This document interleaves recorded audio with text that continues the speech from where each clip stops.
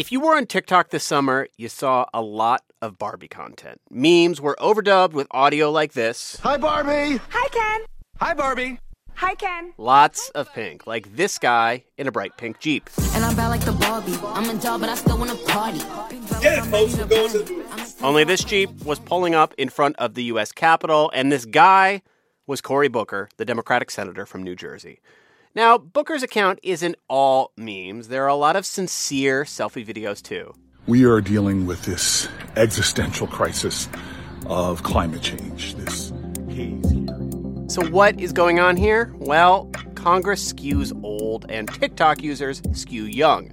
And a number of Democratic lawmakers have decided that they need to reach these users and their votes. It's not just Democrats. I think other Republican politicians are soon going to join TikTok, probably in the next 6 months, as they're seeing young voters flock to our campaign. Republican presidential candidate Vivek Ramaswamy has attacked TikTok as digital fentanyl for Americans.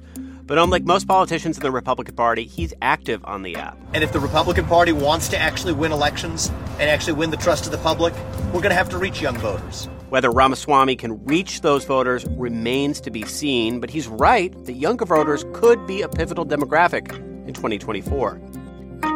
Consider this. Next year, Gen Z and millennials will make up nearly half of the electorate. We'll look at the issues they're voting on and how they could shape next year's election. From NPR, I'm Scott Detrow. It's Sunday, November 26th. This message comes from NPR sponsor, the Capital One Venture X Card. Earn unlimited 2x miles on everything you buy. Plus, get access to a $300 annual credit for bookings through Capital One Travel. What's in your wallet? Terms apply. Details at CapitalOne.com.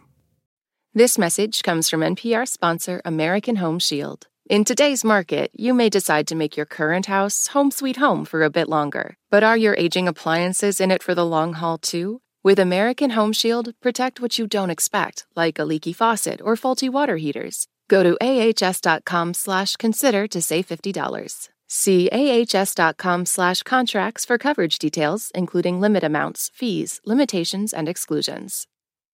At this year's Oscars, Oppenheimer took home the award for Best Picture, Emma Stone and Robert Downey Jr. also picked up wins, and Ryan Gosling brought the Kenergy.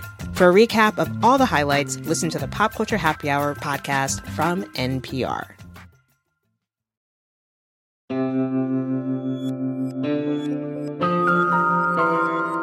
It's Consider This from NPR. Younger voters, Gen Z and millennials, are becoming a bigger and bigger part of the political process. What exactly that will mean in 2024 is an open question. But NPR has a new reporter looking for answers to that question. Elena Moore will be covering new voters as part of our elections team, and she joins us now. Hey, Elena. Hello. I'm so excited to be here. So I paused reading that because I thought, do we still consider millennials young voters? And I say this as a proud elder millennial, geriatric millennial, willennial, if you will. Am I still a younger voter? Like, who are younger voters? Who are we talking about here? I feel like you brought me here just for me to tell you that you're young. I appreciate it. Thank you. A younger voter can be many people. A younger voter could be you. It could be me. It could be Transportation Secretary Pete Buttigieg, who is famously a millennial. It could be Gen Zer Olivia Rodrigo, the pop star. So backing up for a second, who falls in which generation? Technically, if you are part of Generation Z, you are born between 2013 and 1997. So for the millennial generation, that's anyone from 1981 to 1996. So it's a big group, and it's a growing group. Regardless of what generation we're talking about, the view, the stereotype of young voters for a very long time has been passionate, loud, don't always vote, not a reliable voting bloc. In the end, they're probably going to underperform on Election Day. Is that the case with the young voters we're talking about right now? I mean, not really. If you look at the last few major elections, young voters have really surprised people. Go back to even 2020. We're in the midst of the pandemic, and young voters show up. It was one of the highest turnouts for young voters since like the 1970s when they lowered the voting age to 18. And not only did they show up in high numbers, but they overwhelmingly voted for now President Biden over Trump. And then 2 years later, in the midterms, usually when the party of the president who's in the White House, that election season, that party doesn't do as well in the midterms. Right. And younger voters showed up and they actually overwhelmingly still voted for Democrats. It wasn't the highest ever. The highest is in 2018, but it was the second highest. So in the last 10 years or so, young voters have really exploded onto the scene and showed people, sent this message of we're here, we're loud, and we have political opinions, and we're not necessarily going anywhere. Millennials and Gen Z are actually going to keep growing as a portion of the electorate. Next year in 2024, they're going to make up about half. And then over the next 10 years or so, it's going to surpass 50%. We are talking about Gen Z and millennials here as collectively young voters, but many megabytes of internet content have been devoted to the fact that there are wide cultural differences between those two generations. I'm thinking about millennial voters who came of age in the 2000, the 2004, the 2008 presidential elections, and I feel like party identity was a big part of political engagement for millennials of that age. This is the era that red state and blue state was invented as a terminology and took hold.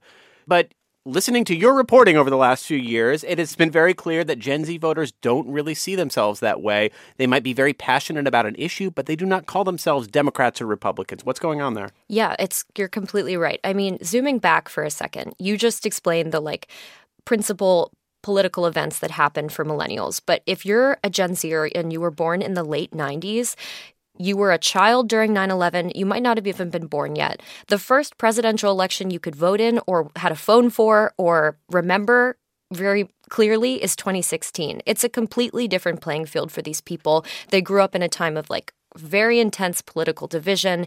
And instead of having candidates that they really rallied around, it was issues. And I think about during these tragic mass shootings that happened over the last decade, young people kind of stepped up and became voices on gun violence. Young people stepped up and became voices on climate. And even more recently, after the Supreme Court issued the Dobbs decision that overturned the constitutional right for an abortion, young people rallied around abortion rights and showed up for Democrats because of abortion. So I would say that this generation values issues over party, and we're seeing that in data. I mean, in the most recent Harvard Youth poll, they found that actually only about a third of young people actually identify with Democrats, despite overwhelmingly voting for Biden, despite overwhelmingly voting for Democratic congressional candidates. Really only a third actually call themselves Democrats. Which is one of the many reasons why there's a lot of Democratic angst right now about whether Gen Z voters in particular show up for President Biden next year when he runs for re-election. I mean, how are young voters feeling about the president right now? Honestly, every time I go out and I talk to young people, it's like clockwork that President Biden's age comes up. It's either as a joke, it's a quip, or it's serious concern. And that's not to say they didn't vote for him. And Scott, you know this. You were out covering President Biden when he was running. He would say a lot, don't compare me to the almighty, compare me to the alternative. And all the time. That's supposed to mean, who would you rather vote for, me or former President Trump? And for a lot of young people, they looked at that and said, okay, yeah, we're going to vote for Biden. But there are a lot of issues that this generation is passionate about that some advocates say haven't been fulfilled yet. And let's talk about a big one of them.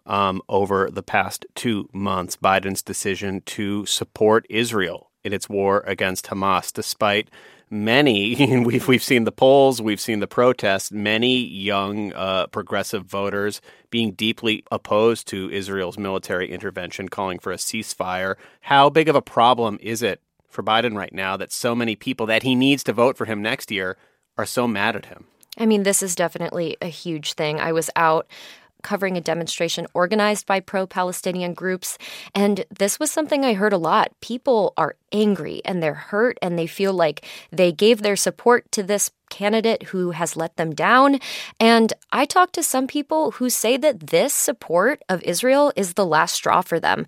I talked to other people who don't go as far as that. One woman, Prachi Javer, she's 23 years old. And again, she did not say she's not supporting Biden in 2024, but she said when she thinks about him running for re-election, it's very grim. Gen Z cares so much about human rights as a movement, and to have our commander-in-chief not actually follow through with that and not support that is really disheartening. And, you know, what she's saying, she might not be alone in that. In a recent NPR PBS NewsHour Marist poll, we found that 50% of Gen Z and millennials actually sympathize more with the Palestinian people over the Israelis. And that's the most of any generation. What are the other big questions that you have, the big storylines you're looking at as you approach this new beat? I should even say, before I even get into that no generation, but especially not millennials and Gen Z, are a monolith. This is a generation that has many different perspectives, more conservative, more progressive people from all around the country. And so we'll never be able to fully summarize how these groups are feeling. But when I look from a broader sense, the big thing that sticks out to me is I want to know what issue becomes the issue of this generation heading into 2024. Yeah. In 2022, it was abortion. But by the time young people vote next year, I don't know if abortion will be the top issue. It's been a bit since the Supreme Court overturned Roe v. Wade. It's unclear if that's going to be at the forefront of their minds in the same way it was during the 2022 midterms when it had only been a few months. So the biggest question I have about your reporting is this trend line you've talked about the tension between voters who vote on issues but don't identify with parties. How does that work in an election that is very likely at this point in time to be an election that's a question of whether Donald Trump returns to the White House?